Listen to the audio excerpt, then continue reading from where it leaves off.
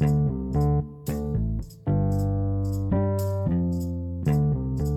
everyone, it's Alvin from Green Grounded, and today we're diving deep into the Star Wars universe to talk about a show that's been on everyone's radar, Ahsoka.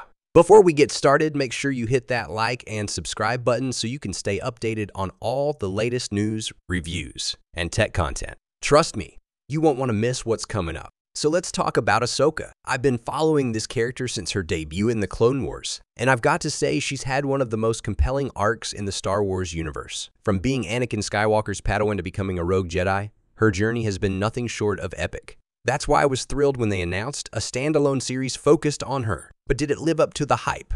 Well, let's break it down.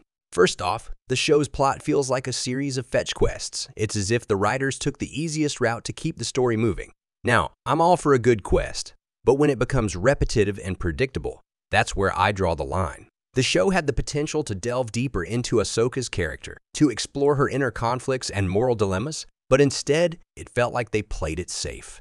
And speaking of Ahsoka, what happened to her character? She's always been a complex, multidimensional character, but in this show, she feels flat. It's like they took away the seasoning from a dish that was once full of flavor. I found myself more interested in the side characters and subplots than in Ahsoka herself, and that's a problem for a show named after her.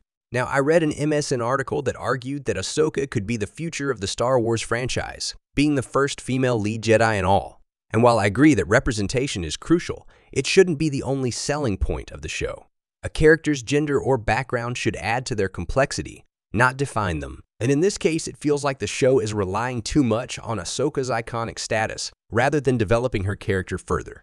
But it's not all doom and gloom. One thing I appreciated was the show's attempt to take the Star Wars theme of rebellion to a new place. The Christian Science Monitor pointed this out, and I couldn't agree more. The show does focus on relationships and brings a fresh perspective by casting a Latina in the lead role. It's a step in the right direction, but it needs to be backed up by strong storytelling. So where does this leave us? Well, Ahsoka has its moments, but it falls short of being the groundbreaking series it could have been. It's like having all the pieces of a puzzle but not knowing how to put them together. I'll keep watching, but I'm keeping my expectations tempered. Before we wrap up, don't forget to hit that like and subscribe button. Your support helps us bring you more in-depth discussions like this one. So, what are your thoughts on Ahsoka? Is she the future of Star Wars, or is the show missing the mark? Let me know in the comments below.